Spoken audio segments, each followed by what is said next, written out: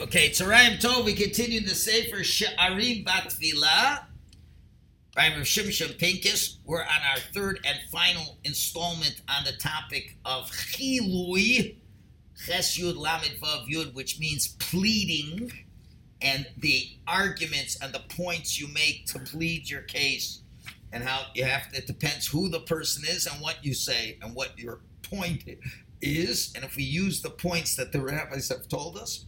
And not only that, but the whole structure of prayer and everything about prayer gets us to a good place. So now, in the section Ches, as he ends the first section of Chiluy, we have the pasuk, we say it every Shabbos afternoon. Vani sfilosi l'cho Hashem eis ratzon. And I, my prayer to you and Hashem at an auspicious time. And the rabbis say not all times are as auspicious as others. There are some that are really, really opportune times. As it says in the Navi, Dirshu Hashem behi matzo, seek out Hashem when he can be found. Kra'u, call out to him, so karov, when he is close. One of those times, now we know the 10 days of tshuva is an auspicious time. Certain auspicious times. One of the auspicious times is when you just finish doing a mitzvah. When you just finish doing a mitzvah, the gates of heaven are wide open because of the merit of the mitzvah you have done. And Hashem is very close to receive your prayers at this awesome times. And let's give you some sources to this. We know one of the mitzvahs is to give, when we had a Beis HaMikdash, and we lived in Eretz Yisrael with a Beis HaMikdash, was to give the agricultural gifts. And every 3 years, you made a declaration called Vidui Maestros, where you mentioned that you successfully finished the mitzvah of the 3-year cycles of the agricultural gifts. So it's something you declare.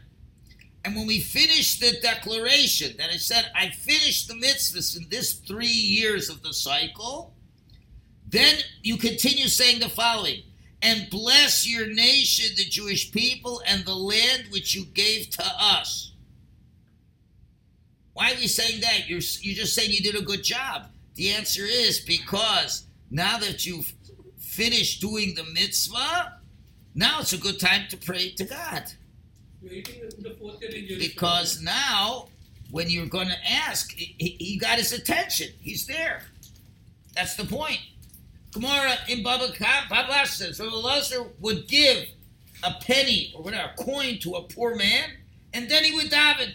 He quotes a pasuk, which means to open up the gates of heaven of prayer. First, you do the mitzvah tzedakah. Now, really, the mitzvah tzedakah is a very unique mitzvah more than other mitzvahs, because the pasuk says, I will see your face when you give tzedakah.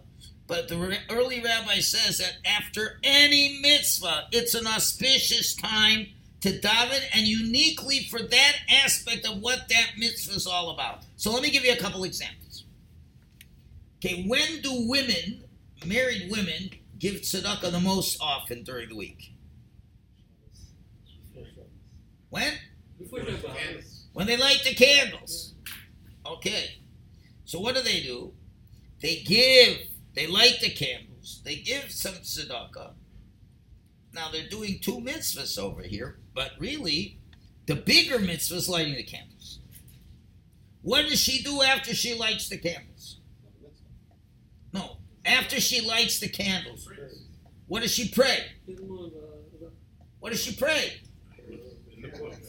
In the book. What does it say in the book? Just tell me in your own words. Just what does she pray? To being the CEO of a company? Is she praying for? She's praying the children, especially the son. Should be Talmidei Chachamim. Because why? When you're lighting candles is symbolic of wisdom. So now, when you're doing a mitzvah, you got God's attention. He's right here. You think when you do a mitzvah, God ignores you? you have to have kavod. It's not just going through like a robot. You're saying, okay, now the Shabbos is coming. I want to bring in the Shabbos. And I know that's going to make Hashem happy. And I have a mitzvah. To light the candle. And the candle light is symbolic of wisdom. And now I'm bringing in the Shabbos, and Hashem is coming down. He's right in the kitchen, in the dining room, the living room. It's Hashem. While I have you, can you please make sure that my children grow up to be Talmidei Chachamim? Right. If you think about it, when we bench, when is the benching thanking God for the food? When does that part of the liturgy end? When you finish the fourth bracha and you end Umi kol tuv leolam al yechasreinu, and then Amen. That's the fourth blessing. Then what do? That really the benching is over. You've done your job. You've thanked Hashem perfectly. But wait a minute. There's still about another 25% more to say. You're thanking the guests or someone in the room. What? You're thanking the guests or your family. No, not thanking anybody. You're pleading with God. Harachamon! Oh, merciful one! Bless this table. Oh, merciful one, bring Mashiach. Oh, merciful one, bless the host. Oh, merciful one, bless my parents, bless my wife, bless my kids. Oh, merciful one, you should rule. We're pleading. We're saying, Harachamon, the merciful one. Why? You know why? Because you just finished doing a mitzvah, a biblical mitzvah of thanking Hashem for the food. So the heavens are open. That's a good time. You could really throw in any Harachamon you want at that time. But we really are. Look at what those Harachamons are saying. Harachamon who use Akenu Limois HaMashiach. Hashem, bring Mashiach. There's so many things that we're asking for. So a lot of us, see, this is the problem. We say, oh, if the benching will be shorter, it'd be so much easier. I agree. It would be a lot easier. But the point is, it's not the whole benching is the mitzvah of benching. 2/3 of it, 3/4, let's say, is the mitzvah of benching. But the last part, that's not the mitzvah of benching. This is your chance to make your to plead with Hashem. It's such a golden opportunity. Problem is, it's hard for us to read so many Hebrew words, and after you're 3/4 of the way done, it's getting tiring. But you got to realize now's the time to really ask for what you need. That's a similar idea. I can't remember who the story is with. It's such a famous story. But so there was a tzaddik who was invited to participate in a bris. But unfortunately, after the child was born, or during the father of the boy was very sick. And the father was dying. And the father's dying, and there's a bris to be done. So people are waiting. The rabbi comes in, says, what are you waiting for? Well, the father's going to die any minute.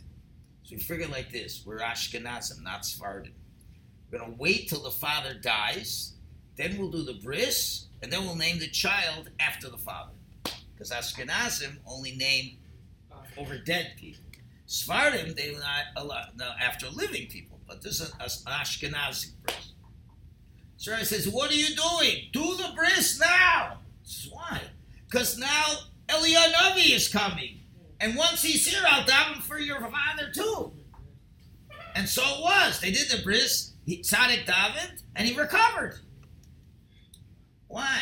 It's not only Eliyahu, but it's when you're doing a mitzvah, Hashem is there. So that's such an auspicious time. You got to remember when we finish a mitzvah. That's why we give tzedakah before we daven. Because I've done a mitzvah, And now I'm asking for things from Hashem. So it comes out there are a lot of ways to capitalize, to be able to plead properly with Hashem. First of all, when you're doing a mitzvah, that's a great time to capitalize on it and to plead with Hashem. Especially if you give tzedakah. Then, when you're in a congregation, as we said yesterday, when you're in the congregation, you're part of the tapestry of the message we're sending to Hashem, and also the power of our patriarchs. We're using their words. This is deep stuff. To know how are you able to get Hashem to acquiesce to our requests. But everything that the rabbis tell us, they know what you can do to curry favor with Hashem and open up the gates of heaven. So this is the end of the first long concept of Chiluy, of pleading before Hashem. That's all included in Chiluy, the pleading, using the right words, and getting help from external sources that gives you a better chance for your words to be heard. Okay. Now, what? Good. Now we go to the second section within Chiluy, which gives us a second interpretation to the word Chiluy. Not just pleading, which is correct, but there's another one. Forshing of slave, Chiluy is an expression of trembling and shuddering. Because when it says Vayechal Moshe, the Gemara gives a number of explanations of what Vayechal means. And one says it's an expression of Chalchala, which is to shudder. Which means, Gemara says, when your bones are on fire, there is an enthusiasm, an excitement, impassioned is the word. You're mamish, you're on fire before Hashem. And that's really a prayer where you're shuddering, you're quaking. And this is the custom why we shuckle. That should be coming from that. When was the last time you were so frightened you were shaking in your boots and almost urinating in your pants? Really scared, eh? Okay, let's say you were in a very stressful situation. Now, I am sure that when the terrorists did the massacre, most people in those settlements, they were shaking. Now, we should shake the same way before Hashem, not because he's going to kill us, but just to know in the awesome presence in whom you are at. And that's, he says now, is the two reasons why we should be shaking. Number one is because you're standing before God, King of the universe. Now, if you had a chance to go to a very, very holy rabbi, it's very hard to get in. Imagine for Sfardim when the Baba Sali was alive. Imagine if you would get to see the Baba Sali in Netivot. You think you'd just be calmly walking over there? You'd be shaking. And you're in front of a big, big, big rabbi, a powerful person. And you're in front of God. Right? Just like when Hashem revealed himself in the world when we left Egypt. It says in the Hallel that the mountains were shaking. And when the Torah was given, Hashem revealed himself with his greatness. And it was like on fire. Everyone was trembling. Wherever the Shekhinah is, that's where you're filled with trepidation and fear. Not that it's going to hurt you, but just the awesomeness. So when you're davening, that the Shekhinah is there, as the Shulchan Aruch says, many halachas. For example, if somebody's davening in the middle of the Amidah, you're not supposed to walk right in front of him. Because the Shekhinah's right in front of him. Okay, and if it's right there, you should be very nervous. Okay, and that's Rabbi Akiva. Rabbi Akiva would daven in a building. He'd start in one place. By the time he's finished the Amidah, he's in another place. He's shaking back and forth. So number one, that's what it is. Because remember, especially if you're pleading, then you're usually shaking also. And number two reason for this is because how important what you're talking about is. You're not just exchanging trivialities. You're talking about things that life and death depend on it. If you don't have health, your heart will just stop in the middle. It's serious stuff. Moshe Rabbeinu, when the word Vayachal was used, when's he praying to God? After the sin of the golden calf. What was Hashem planning on doing? Wiping them out. And if the Jews get wiped out, the whole purpose of creation is wiped out. That was serious business. So Moshe is talking to the most powerful being about the most important thing you can be talking about. And he's trying to plead with Hashem, and he's shaking. Because if it doesn't work, it's going to be a disaster. And that's how we have to understand, as we've said in many other parts of the Tefillos that we've explained, to realize how important the subject matter is. All the more so now when we're dealing with the war. Again, another two of our boys get killed in battle. You know, it's hard not to be jaded from this, the numbers, the statistics, but to realize it's really serious. What we're praying for is serious. You should be trembling. And who's the one that decides where the bullets go if not Hashem? When the war will be over, a lot of stories will be told. A lot of stories will be told. How people just can't explain how they survived. Or can't explain why they died. It goes both ways. So that's why, you really should be pleading. We have to plead to Hashem. And we have to find those opportunities when we're doing mitzvahs, etc., but to be shaking. And now there's a third aspect of this. Let's talk about when a person's learning Torah. What is an important factor for success in learning Torah? When I mean success, it means you learning something, you get the message, you remember it, and it's integrated into your psyche. That's called success in learning. You've assimilated the divine knowledge into your being, and you live based on that. That's called success in learning Torah. Now, it could be success that if you're learning Talmud, you can come up with great novel understandings of Talmud. That's success. You can remember thousands of pages of Talmud. That's success. But there's other measurements of success, that you really get the message of Torah. So when you learn up certain aspects of Torah, that you learn all about the topic of being mavater, to let it go, give in. So you can learn it, but it hasn't been absorbed into your being. So you haven't succeeded in that. So how do you succeed? That when you really learn something, this is it. I get it. It's part of me. And the truth of the matter is, the main skula, the main success depends on what we call yegia, toil and effort. If you sit back and say, let me just see, interesting book, I'm going to relax. Now, the Goyish idea is you relax in front of a book.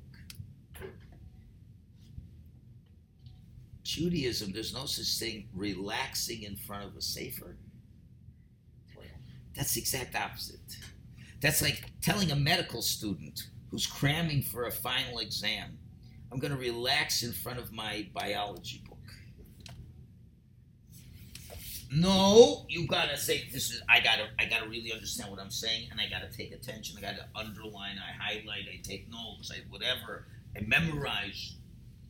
You're really toiling and making effort. Because why? Because when you toil and make effort, it becomes part of you. We know that each and every Jewish soul relates to a letter of the Torah. And that's why when a Jew dies, on a certain level, it's like a Sefer Torah has been burnt.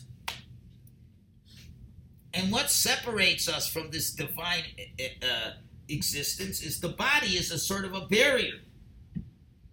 In other words, I'm trying to connect to Hashem on a divine level. But I got this body that's just interested in food and covet and honor and lusts and all these things. And it, just makes it hard. So therefore, how do you have success? By being able to push it away the barrier. Okay? You try to plant seeds in a ground that's as hard as a rock. So what do you got to do? You got to plow, and you plow the ground. Now the ground is soft. And now it's soft enough, if I put a seed in, it'll go in. Okay, my body is as hard as a rock. It doesn't want Torah to go in. So I got to plow the body. How do you do that? You got to make it uncomfortable. It's got to be uncomfortable. What do you mean? Get up in the morning, but I'm tired. I want to sleep another 3 hours. No, get up and start learning. There are great rabbis who did incredible things. They would learn and learn and learn. Okay, we're not on that level, but they would really throw themselves into it. They would learn in the wintertime, and what would they do? They wanted to fall asleep. You know what they would do? They'd take their shoes and socks off, put their feet in freezing water, so that they would stay awake and not fall asleep. The Chazon Ish would use every last drop of his strength. One time the Chazon Ish was studying in his private study, and people were in the living room, and they hear a thump from the Chazon Ish's room. They run in, and they find he's on the ground. They said, "What happened?" He said, "I learned Torah until I'm totally out of strength. And I stop learning when I know I've got just enough strength to get me from my chair to my bed that's right next door. I learned till I've used every ounce of strength, and all I got left is just the strength to go 5 steps onto the bed." He said, "I guess I miscalculated today. I didn't even have strength for 5 steps." Okay, we're not on that level. But, we live in a world that, even when you're at work, if you have a desk job, how long do you stay on task without any interruption? How long? A couple minutes? Because, there's an email. I can distract myself. I can look there. Have you ever just worked on something like for an hour straight and not move your mind away from it? I used to. What? I used to. Used to. Yeah. Now that the cell phone and social media comes, it's retarded our brains. But that's how you'll understand Torah. You're only going to understand Torah, you got to really plow it through. Guess what? Prayer works the same way. When a person is talking to Hashem and he wants to cleave his soul to the Shekhinah, the body is a rock. It's a barrier. It's not going to allow you to feel this connection to HaKadosh Baruch Hu. So what do you got to do? You got to soften up the body. Take the focus away from the body so the soul can get closer.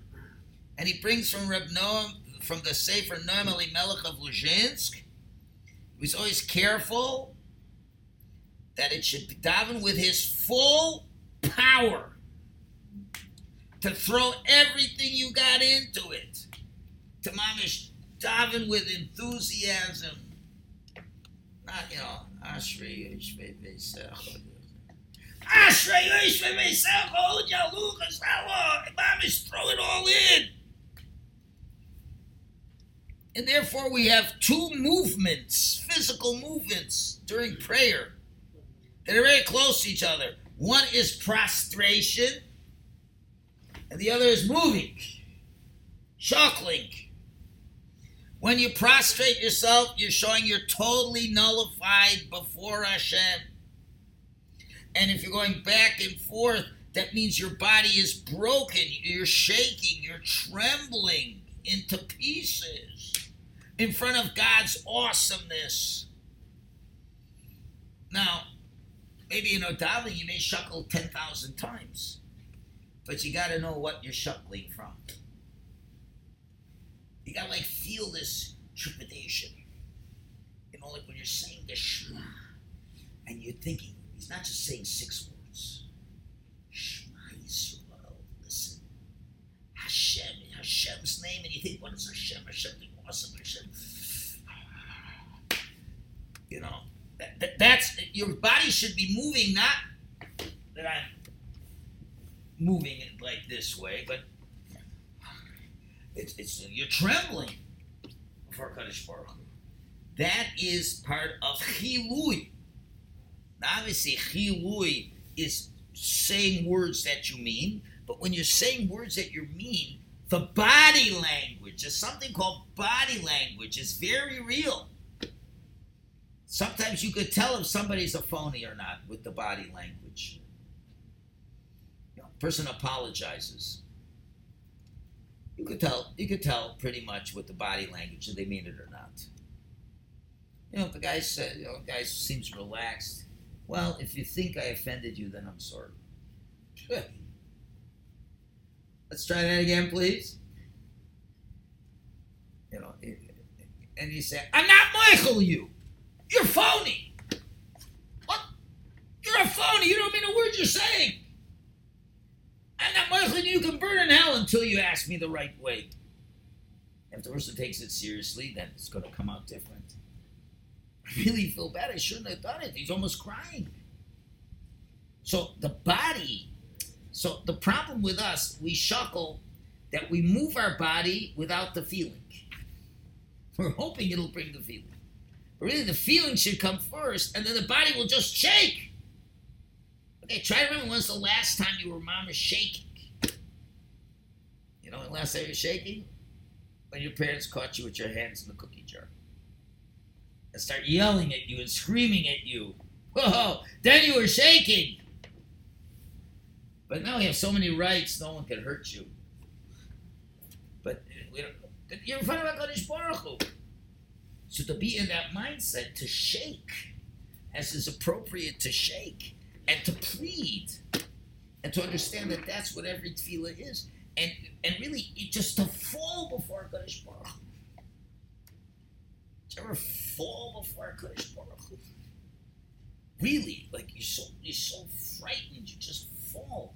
I mean, we bend over, it's just part of the routine, but to really just say, I'm in front of you, I just fall before you. That, there's nothing wrong with a person would do that, but you have to be emotionally in tune to just feel I'm collapsing in front of you, HaKadosh Baruch Hu. You're that amazing. Okay, we can't all reach these levels so quickly, but to have this in mind of what a real chili is. Tomorrow we will go to the word Amida, which ties in a lot to what we're learning in the Rambam in Mar Nevuchim as well. While praying, can your feeling be happy?